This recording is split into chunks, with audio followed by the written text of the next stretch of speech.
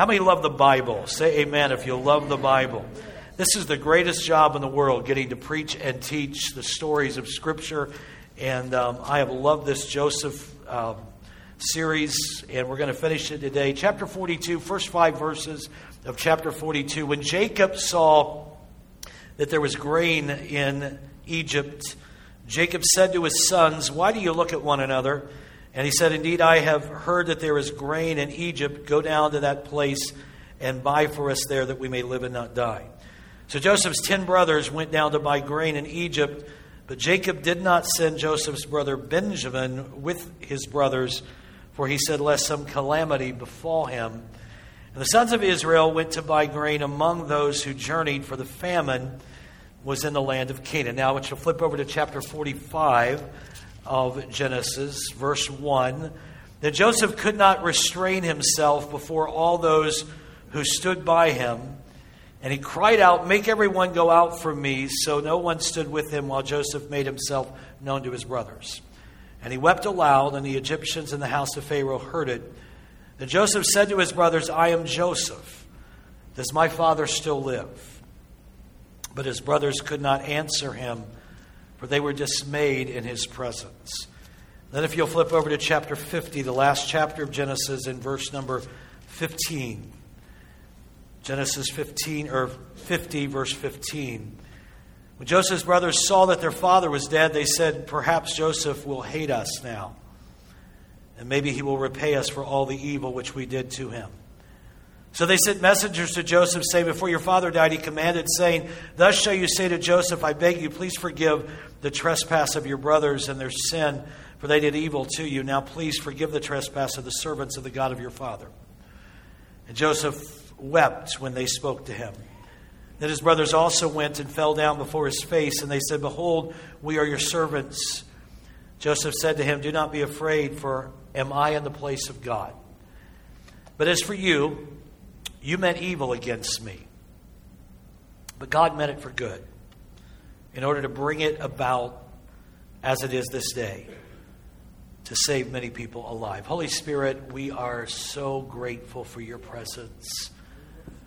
So grateful that you have never once left us alone. That is our confession today. You walk with us even in adversity and trial and pain. Even when we fail, you walk with us. And today I pray, God, as we finish the series about living lives of honor, I pray, God, that you would make us men and women that are honorable, who have lives that demonstrate untarnished honor. Speak to us in these moments. I ask, God, for your anointing to rest upon the ministry of your word and upon my life. Help me to speak clearly. Help me to speak with integrity and with boldness. And may the word of the Lord transform our hearts this day, I pray in Jesus' name. Amen. Amen. Why don't you move across aisles and shake several hands. Welcome one another to Glad Tidings this morning, if you would.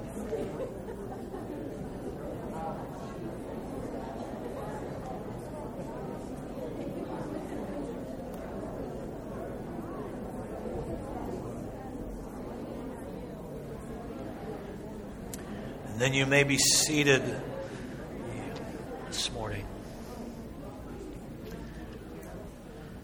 We are going to conclude this little 3-part series on the life of Joseph. So many ways that the Joseph story can be told, and so many different pieces or themes that we could look at. But we have been looking at the subject or the theme of honor and having honorable lives.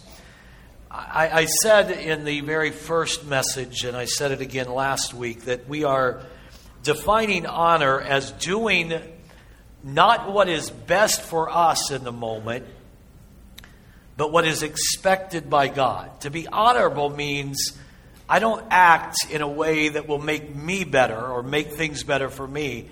I act in a way that is obedient and pleasing to God. In our first message, in lesson 1, we learned several things. First of all, we talked about Joseph being the immature 17-year-old hated brother and favored son of his father Jacob. He was the favored son, and his father gave him the coat of many colors. Joseph wasn't too wise, knowing that he was the favorite. He kind of rubbed that in the face of his brothers, or faces of his brothers, and he just created more anger and hatred. We also learn that as a result of that, he was the hated brother. So hated that he ended up being sold into slavery into Egypt, where he went into Potiphar's house and he served as a slave. Joseph's father, Jacob, was told that Joseph was dead, that he had been killed by a wild animal. And so Jacob lived these next years thinking that his son Joseph had been killed. But he lived in the home of Potiphar, and God blessed him in that role as a slave. God blessed him repeatedly, and the theme of those chapters is that the Lord was with him. No matter what he did, God was with him because he was honorable, and he stayed true, and he stayed faithful. Joseph would not compromise. When Potiphar's wife tried to seduce him, he maintained his honor, and though he ended up being falsely accused and thrown into prison, he maintained his integrity and continued to be a man with untarnished honor. In lesson 2, we picked up his life in prison. Because of his being falsely accused by Potiphar's wife, he is thrown into prison by Potiphar. And so now we have this young man who was betrayed by his brothers, sold into slavery, was doing well, but now is lied about by his master's wife, and now finds himself in prison. But the Lord was with him. And he continued to bless Joseph. And Joseph was given more responsibilities and more authority. And it was clear that God's hand was upon Joseph. There was that day that came when the butler and the baker, who were also prisoners, came to Joseph. Each of them had had a dream, and they said, "Can you tell us what these dreams mean?" And of course, he interpreted the dream for both the butler and the baker. For the butler, it was good news. 3 days, and he was going to be restored to Pharaoh's palace. And so the butler went first, so the baker said, "Hey, tell me what my dream means too," only to find out that his dream meant 3 days his head was going to be lopped off and he was going to be done. And so the baker kind of wished he had never asked, but nevertheless, the butler was restored, the baker was killed, but Joseph finds himself as a man that God uses to interpret dreams. He tells the butler, "When you get out, remember me," but what does the text say? The butler forgot him. And so now he is the forgotten slave. But when Pharaoh had a dream, remember that? Pharaoh had a dream. He actually had 2 dreams. The 2 were actually 1, 7 fat cows and 7 thin cows. And the 7 fat cows ate the 7 thin cows, and 7 thick stalks of grain and 7 thin stalks of grain. And the 7 thick stalks of grain devoured the 7 thin stalks of grain. That's a mouthful. Try saying that really fast like I just did. But anyway, he said the dream means that there'll be 7 really good years, plenty, and then 7 years of famine. And my suggestion, Joseph said, is that you store up food during those 7 good years. He says that to Pharaoh. And then you'll have plenty to distribute the 7 years of famine. And Pharaoh said, "You're the guy. Someone with that kind of wisdom needs to be in control." And so now he goes from the pits to his slavery role, to the prison house, and now back to the palace, where he is in charge. The Lord was with him. But through it all, Joseph did not have his passion for the dream giver daunted. He did not become impatient. He did not yield to pride or refuse to submit to God or waste God's blessing on himself. He maintained his honor through it all. Moses, who is the author of the first 5 books of the Bible, at the end of chapter 41, wants to kind of set the scene for us. And here's what Moses said. The 7 years of plenty ended and the 7 years of famine began, just like Joseph had said. And notice what Moses says. The famine was in all the lands, but in all the land of Egypt, there was some bread. So when all the land of Egypt was famished, the people cried out and they wanted bread. And Pharaoh said, "Go to Joseph, and whatever he tells you to do, do it." And the famine was over the face of the earth.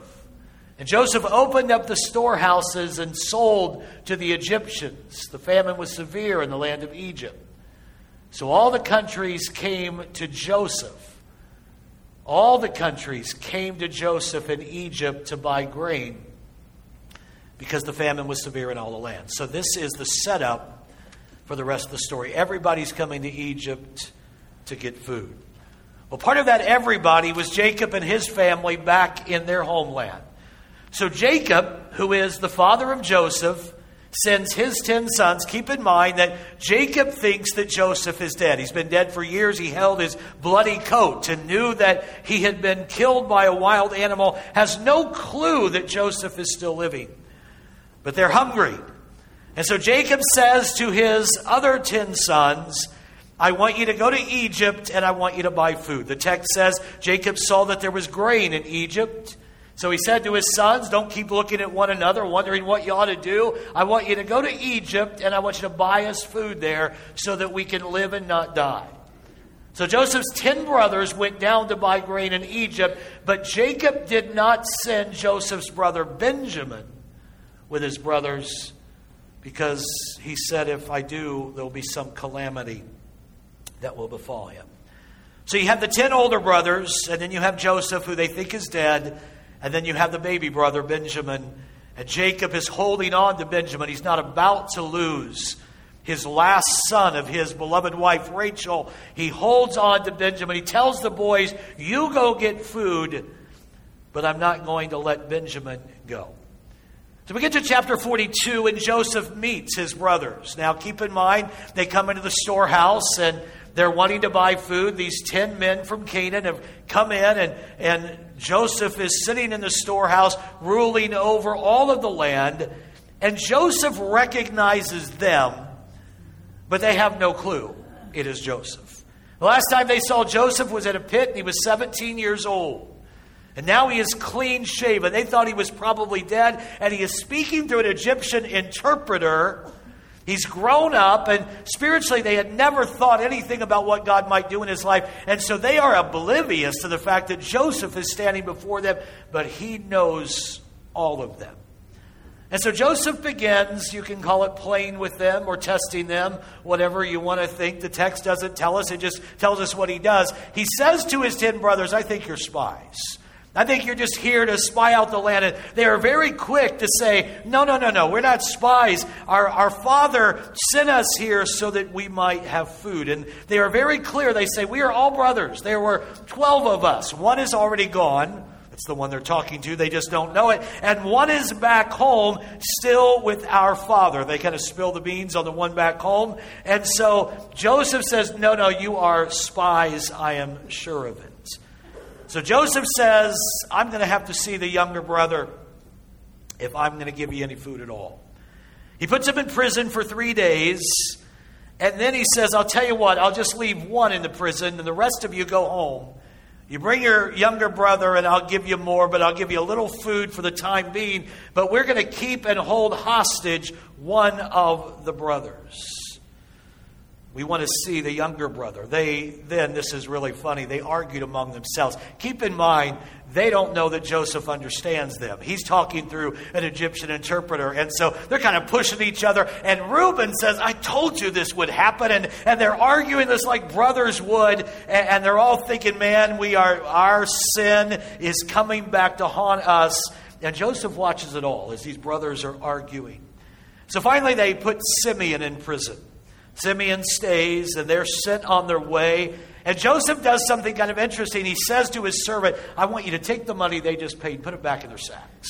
Put it back in their sacks. Let's really mess with their heads when they get back home. So they get back home, and Simeon is in prison in Egypt, and they're back home with the food, and they tell their dad what has happened, and that only if they go back with Benjamin can they get more food, and can they get Simeon out.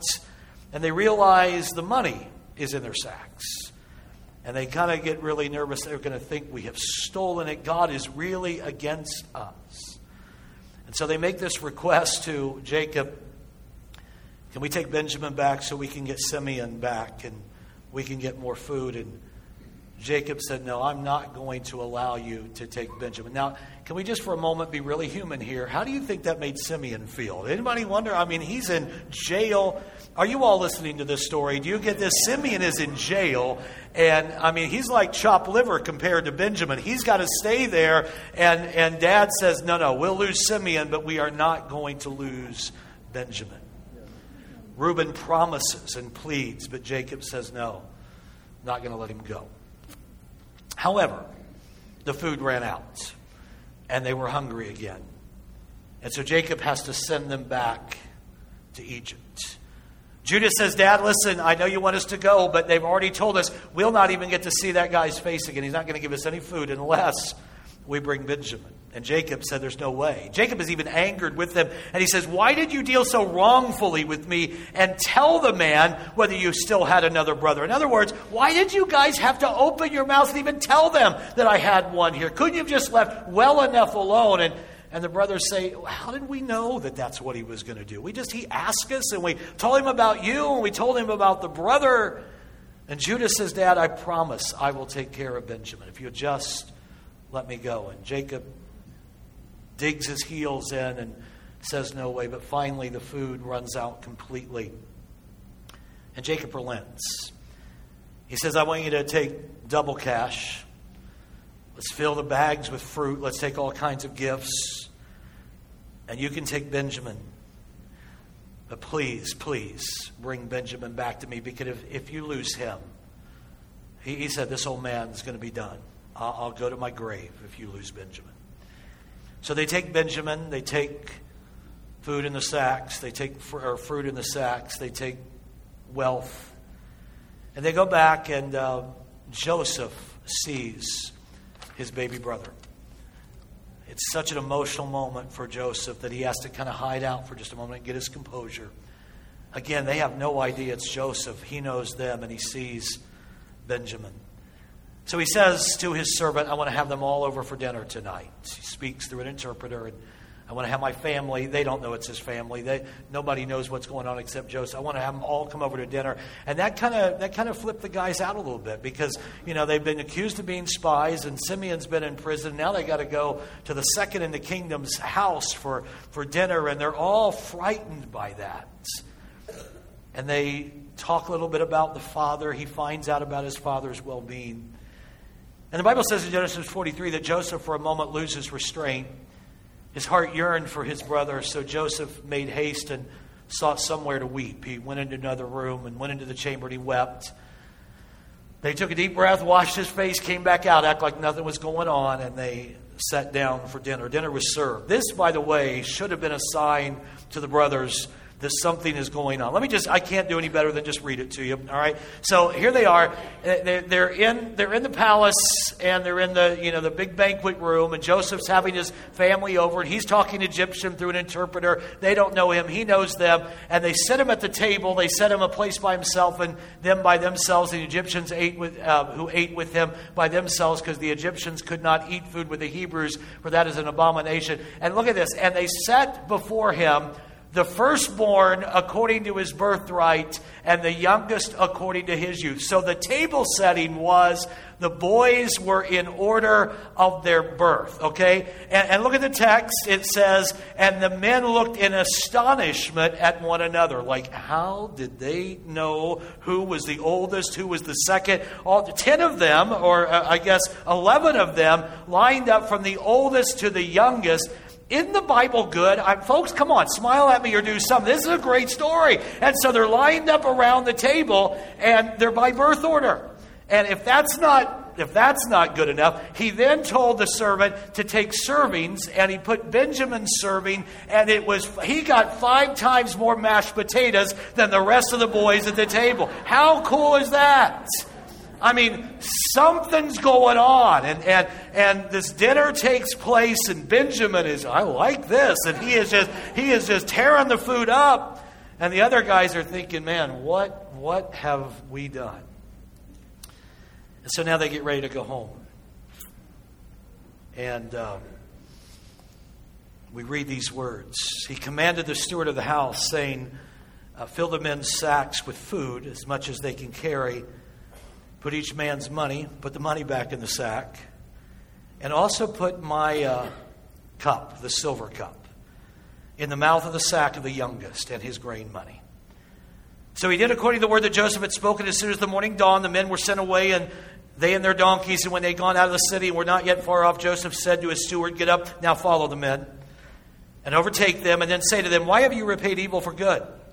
Is not this the one from which my Lord drinks, and with which he indeed practices divination? You've done evil in so doing.' So the servant overtook them, and he spoke to them these same words. And they said to him, 'Why are you saying this to us? Far be it from us that we would do such a thing. Look, we brought back to you from the land of Canaan the money which we found in the mouths of the sacks. How would we steal silver or gold from your Lord's house?' And the brothers made a deal. 'With whomever you find the cup, let that one die, and the rest of us will be slaves.' And he said, 'Now also let it be according to your words. He with whom it is found shall be my slave, but the rest of you shall be blameless.' In other words, the brothers said, 'Listen, we're so sure that we don't have that silver cup that if you find it in one of our sacks, that guy can die, and the rest of us will go back to Egypt and we will be your slaves.' And the servant says, 'No need for that. Whoever we find it in his sack, he'll be our slave, and the rest of you can go on your way.' Then each man speedily let down his sack to the ground, and each opened his sack. So he searched. He began with the oldest, and he left off with the youngest. And yeah, you guessed it, they found the cup in Benjamin's sack. The one that they had promised would get home safely. And all the boys tore their clothes. And each man loaded his donkey and returned to the city." Let me just pause for a moment. These are the same 10 brothers that had sold their father's favorite, Joseph, into slavery and had torn his coat up and put blood on it and lied to their dad, and all these years lived a lie. And they're really sensing God is judging us for this now. And now Benjamin is going to have to go back and be a slave. And we're going to have to go back and tell our dad that our word meant nothing and we've lost our brother. They get back to the palace, and Judah pleads. Judah and his brothers came to Joseph's house. And they fell down before him on the ground. By the way, remember the dream? The sun, the moon, and 11 stars, your sheaves bowing down to my sheaves. They fall on their face before Joseph. And Joseph says to them, "What deed is this that you've done? Didn't you know that somebody like me practices divination?" And Judah said, "What shall we say to my Lord? What shall we speak?" In other words, I don't have the words. How can we clear ourselves? God has found out the iniquity of your servants. In other words, Judah's saying, we're just paying for what we did a long time ago. And he is. And keep in mind, they're saying this, and Joseph understands them completely, and they're hearing it through an interpreter. But he hears the emotion in their voice when they say it. We're simply paying for our iniquity. God has found out the iniquity of your servants. Here we are, my Lord's slaves, both we and he also with whom the cup was found. But he said, "Far be it from me that I should do so. The man in whose hand the cup was found, he'll be my slave. As for you, you go in peace." In other words, Joseph said, "No, you guys go on back. I'll keep Benjamin." He wasn't going to do that, but he is making them, he's playing with them. I'm just going to go with that. But he is making them feel this. And then Judah came near to him. Let's have a little talk, just man to man. "Oh, my Lord, please, may I speak a word in my Lord's hearing? Don't get angry with me, because you're like Pharaoh. My Lord asked his servants, saying, 'Have you a father or a brother?' And so we told you, we have a father, an old man, and a child of his old age who is young. His brother is dead." He's talking to his brother that they say is dead. "He alone is left of his mother's children, and his father loves him. And then you said to the servants, 'Bring him down, that I may set my eyes on him.' And we said, 'The lad can't leave with his father. If we leave, the father would die.' But you said, 'Unless the youngest comes, we won't see your face again.' So it was when we went up to your servant, my father, we told him your words. And the father said, 'Go back, buy us a little food.' But we said, 'We can't go if our youngest brother doesn't go. We'll not see the man's face unless he goes with us.' And then your servant, my father, said, 'You know that my wife bore me 2 sons. And the one went out from me, that's Joseph, and I said, surely he's torn to pieces. I've not seen him since. But if you take this one from me, and calamity befalls him, you will bring my gray hair down with sorrow to the grave.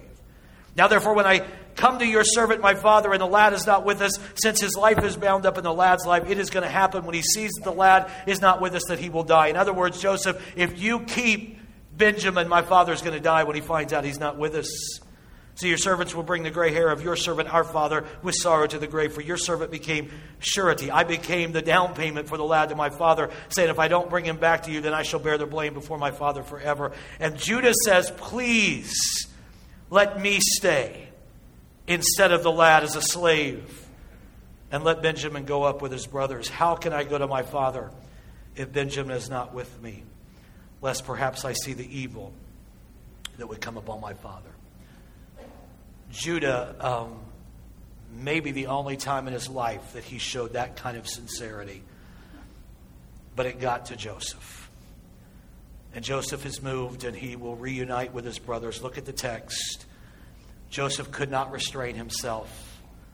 He cried out, get everybody out of here. And so no one stood with him, and Joseph made himself known to his brothers. He wept aloud, and the Egyptians, it was so loud the Egyptians and Pharaoh heard it. And Joseph said, I am Joseph. Is my dad still alive? His brothers are weeping. They can't answer him. They're dismayed in his presence. They're afraid. Joseph said, please come near to me. And so they came near. He said, I'm Joseph, your brother, the guy you sold into slavery into Egypt. But don't be grieved. Wow, these words. Don't be grieved or angry with yourselves because you sold me here. For God sent me before you to preserve life. For these 2 years the famine has been in the land, and there's still 5 years in which there will be neither plowing nor harvesting. God sent me before you to preserve a posterity for you in the earth and to save your lives by a great deliverance. So now it was not you who sent me here, but God. And he's made me a father to Pharaoh and a lord of all of his house and a ruler throughout all the land of Egypt. Imagine how they all must have felt. What a moment that must have been. Fear and emotion and tears. So they go back. They load up the wagons. And can you imagine Jacob when he hears the news Joseph is alive? First of all, can you imagine how the brothers must have felt telling him that they have lived a lie all of these years? But your son Joseph is alive. The Bible says when he saw the wagons coming, Jacob's spirit was revived. They return home to get Jacob. Joseph says, bring Jacob, bring all the family, 70 in all, and let them live here in Egypt, in Goshen, just outside of Egypt, because there are 5 years left of the famine. The Bible says that Jacob was 130 then when he came back to Egypt. When he died, think about this, he was 147. 147 minus 130 is 17. He lived 17 years on the front end of Joseph's life. That's when he was sold into slavery, and had 17 more years, the end of his life, with Joseph in Egypt. Finally, Jacob dies, and the brothers are a little afraid when it comes time for the funeral. Look at the words in Genesis 50. We read them. When Joseph's brothers saw that their father was dead, they said, you know what? He may hate us now. He may actually repay us for all the evil we've done. So they sent a messenger to him, and they said that your father asked you to forgive us. Your father said, I beg you, please forgive the trespass of your brothers and their sin, for they did evil to you. And look at the words of Joseph. Joseph said to them as he wept, he said, and they said, we are your servants. Joseph said, don't be afraid, for am I in the place of God? But as for you, you meant evil against me, but God meant it for good in order to bring it about as it is this day to save many people alive. There's the story. That's the Joseph story. A lot of places we could go, but I want to hone in for the next 10 minutes on 3 more principles of untarnished honor. These are pretty important. Maybe the most important of this whole series. Number 1, those with untarnished honor will rest in the confident assurance that the unseen God is able to turn evil designs into good. How many are thankful that God can turn that which is meant for evil into good? Are you thankful for that? He turns it around. But those who have untarnished honor rest in that fact that what's happening right now is not the end of the story, because God can turn it around. That's faith. That's what Christian people are supposed to do and how they are supposed to live. Knowing that God can turn around and reverse circumstances and turn what looks like evil into good.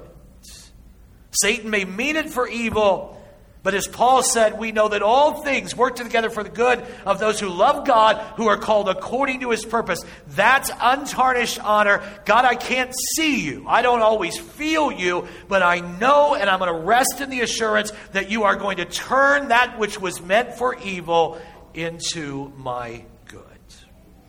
Margaret Clarkson in the Banner says this: pain is pain and sorrow is sorrow. It hurts. It limits, it impoverishes, it isolates, it restrains, it works devastation deep within the personality. It circumscribes in 1,000 different ways. There is nothing good about pain. But the gifts God can give with it are the richest the human spirit can know.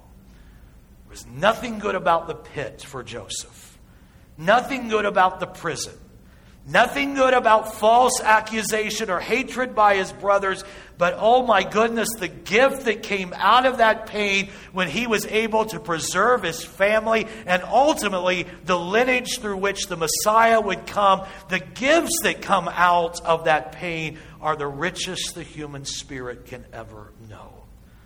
Warren Wiersbe said this: realism is idealism that has been through the fire and got purified. Cynicism is idealism that has been through the fire and got burned. Now, whether you get burned or purified is not determined by the intensity of the heat, but by the malleability of your spirit.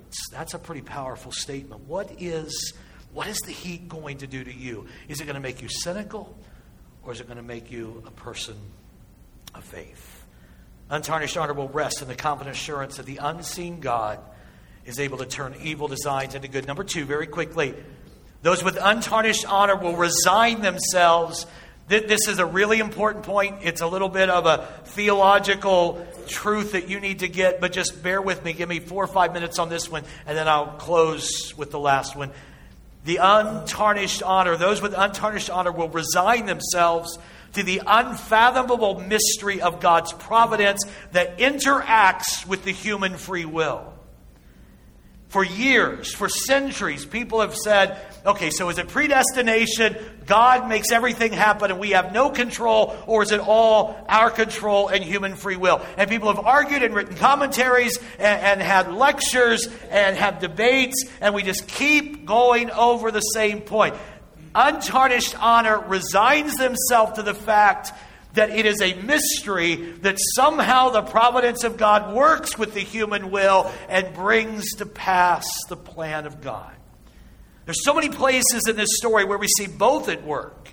And Joseph, recognizing both, he begs the butler friend to remember him. I need you to remember me. I need your free will to remember me when you get back to Pharaoh. He refused the advances of Potiphar's wife, knowing that could turn everything around and he would sin against God. He knew that free will was important. All of the twists and the turns that he took with his brothers. Human will at work, and yet to his brothers, God sent me here. You meant it for evil. God meant it for good. Both humanity and God at work. And that interplay is a mystery we have to accept. You see, as long as we try to sort out the difference or deny one or the other, we're going to struggle with having untarnished character. Because listen, if it's all free will, that means all of humanity, they're the ones in charge. You know what's going to happen? We're going to get bitter and we're going to get angry. I can't believe you treated me that way. I can't believe that you were that way. Joseph would have been angry and hated his brothers if it was all free will. But if it's all God and there's no free will, then we get cynical about God. Why didn't you do something here? You could have done it. You forced me to go through this. Joseph did not become either cynical or bitter because he left the mystery to God. We don't like to work inside of mystery, but that's where God's people are supposed to work. Let me share with you 2 very quick stories, and then I'll give you the third point and be done. And the Mona Lisa's smile Catherine Ann Watson, played by Julia Roberts, is a young single teacher in the 1950s. Her lifelong dream was to teach at Wellesley College, which was a very prestigious all-women's college in Massachusetts, and she got a job teaching art history. During one of the early classes, she pulled out one of Van Gogh's, one of his most famous paintings, the 1988 painting called Sunflowers, and she described Van Gogh's work. He painted what he felt, not what he saw, she said. People didn't understand. To them, it seemed childlike and crude. It took years for them to recognize his actual technique. And she explains to her class, Van Gogh never sold a painting in his lifetime. Now, all these years later, 60 or 70 years later at the time, where is he? And one of the students said, he's famous. So famous, in fact, Catherine added, that everybody has a reproduction. There are postcards. We have a calendar, interjected another student. There you go. Ms. Watson nodded, knowing that her class's attention had been seized. She continued, with the ability now to reproduce art, it's now available to the masses. No original is necessary. Everybody can paint their own. So she pulled out a mid-sized box and she passed it around the classroom. Van Gogh in a box, ladies. The newest form of mass-distributed art, paint by numbers. The first student to handle the box began to read the advertisement on the front. Her voice read sarcastically, now everyone can be a Van Gogh. It's so easy. Just follow the simple instructions and in minutes you are on your way to being an artist. Van Gogh by numbers was one student's incredulous response. Ironic, isn't it? Catherine asked. She had led her class to a poignant truth, allowing them to see, listen, the insane human tendency to dumb down the complex and to take the mysterious and make it simplistic. We want everything to fit into our box. We want our minds to understand. And yet we have a God who says, my ways are not your ways. They're past finding out. Those who have untarnished character resign themselves to the fact that I will not always understand God. And there is a mystery between how He works in His sovereignty and what He allows our human free will to do in that interplay. You may have heard this story. It was a very well-known story a few years back. John and Kay Talman prayed for their hostage missionary friends, Martin and Gracia Burnham. They had become hostages in the Philippines. They were missionary colleagues, and they interceded for the Burnhams' safety and release. But when word of Martin's death came to their headquarters in Florida, the Talmans were stunned because they'd asked the Lord to cover them with His strong and mighty hand. But as the details emerged about the ambush in which Gracia was wounded and yet freed, it seemed as if God maybe had not answered their prayer. In a prayer letter to the supporters later, Kay described the final hours of the Burnhams' captivity. Martin and Gracia and the guerrillas had been on the run for about 7 days with little or no food. Both felt this was the end. Neither would get out alive. They'd been running in terrible weather, tropical torrential downpours, slipping and sliding and falling. Martin finally strung a hammock for himself and Gracia on top of a little knoll, and they prayed together. And the last thing they did was pray together. And here's what they prayed. God, thank You for the privilege of serving You. Please help us to serve You with gladness. And then the bullets hit. Gracia was the first to hit, and she tumbled down the hill away from the fighting. And then Martin was hit, and he rolled down beside her. By God's own hand, He laid Martin right down by his precious bride of 19 years, and they were together until he drew his last breath. Kay wrote, as I poured my heart out to the Father, I said, God, this is not how I would have written the last chapter. And she said God spoke to her in a very gentle reply saying, Kay, this isn't the last chapter. And when she shared that story with a church friend, the church friend added, and it's not your book. You see, there is a mystery. The divine sovereignty of God interplays with human free will. He's writing the book. We don't understand. But those who have untarnished character resign themselves to the fact that God knows best, and somehow there's a mystery in the way He works His sovereignty and our free will. I'm going to ask you to stand. I'm going to give you the third point. Don't run out. Just stand with me if you would. The last point's short, so no need to run out. I'll be done very quickly. Thirdly, those with untarnished honor. Look at this. Please get this. Maybe the best point in the whole series. All right? Those with untarnished honor will refuse to accept the role of the victim, but will instead make the most of every opportunity. We live, look at me for just a moment, we live in a victim society. Everybody wants to blame somebody else for something that's happened in their life. There are many that played the role of the victim in this biblical narrative. The brothers were victims because Joseph was our favorite. Jacob, I'm a victim because I lost my son. There's victimization all over this story. I mean, you get a little bit of victimization when nobody wanted to take the blame and Reuben shoves Judah and says, I told you this would happen. Everybody's a victim in this whole story. Except, well, even, by the way, Jacob didn't take any responsibility. He was a bad dad. Shouldn't have had a favor in the first place. Shouldn't have made this mess at all. But Jacob did. But he's just a victim. He lost a son. But the one who could have really cried victim was Joseph. He had untarnished honor. He was uncompromising. He trusted God. And yet he was the most broken and the most hurt, the most betrayed, the falsely accused, the forgotten. And he never, ever cried foul. There was a daughter that complained to her father about how hard things were for her. Dad, I'm tired of this. It seems like one problem after another, and I'm tired of struggling. She was a grown daughter, saying to her grown father, I'm just tired of this. Everything's bad. Her father was a chef, so he took her into the kitchen. And he filled 3 pots with water, and he placed them each on a high fire. Soon the pots came to a boil. So in one of those pots boiling, he placed carrots, and another he placed eggs. And in the last pot, he put coffee beans, not grains. He let them sit and boil, and he didn't say a word, and his grown daughter's pretty annoyed by now.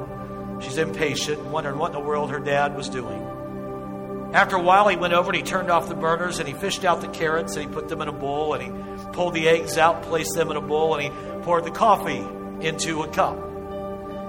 And he said, darling, what do you see now? And she said, I see carrots, I see eggs, and I see coffee. And you can kind of hear the annoyance in her voice, like, let's get on with this. Is there something here? So he brought her closer and he asked her to feel the carrots. She did, and she noted that they were soft. He then asked her to take an egg and break it. After pulling off the shell, she observed the hard-boiled egg. Finally, he asked her to sip the coffee, and she smiled as she tasted its rich flavor. But Dad, what does this mean? I don't get the story. He explained that each of them had faced the same adversity, boiling water. But each reacted differently. The carrot went in strong, hard, and unrelenting. But after being subjected to the boiling water, it softened and it became weak. The egg was fragile. Its thin outer shell had protected its liquid interior. But after sitting through the boiling water, its hard inside was revealed. But the ground coffee beans were unique. By boiling in the water, they changed the water. He asked his daughter, when adversity knocks on your door, which are you? Going to become soft and weak, or hard and resistant? Or are you going to change the context in which you are in by the aroma of your life? Joseph changed the water. He preserved his people. You never know what adversity, you never know when adversity might give you the opportunity to change the color of your situation or to change the circumstances of those around you. But if you're willing to change your world, if you're willing to see people saved through your response to the adversity that comes your way, then you're like Joseph, a man or woman with untarnished honor. Father, I thank you for your word today. Sometimes life is hard. Sometimes difficulties seem almost overwhelming. We never want to make light of the fact that pain is pain. Nothing good about it. Our own failures are painful. Nothing good about it. But how we respond can be the difference between our soft, weak, incapable life, or hardened, resistant life, or a life that allows the adversity to work through them to change the color of our circumstances. Make us like those coffee beans. Make us like Joseph.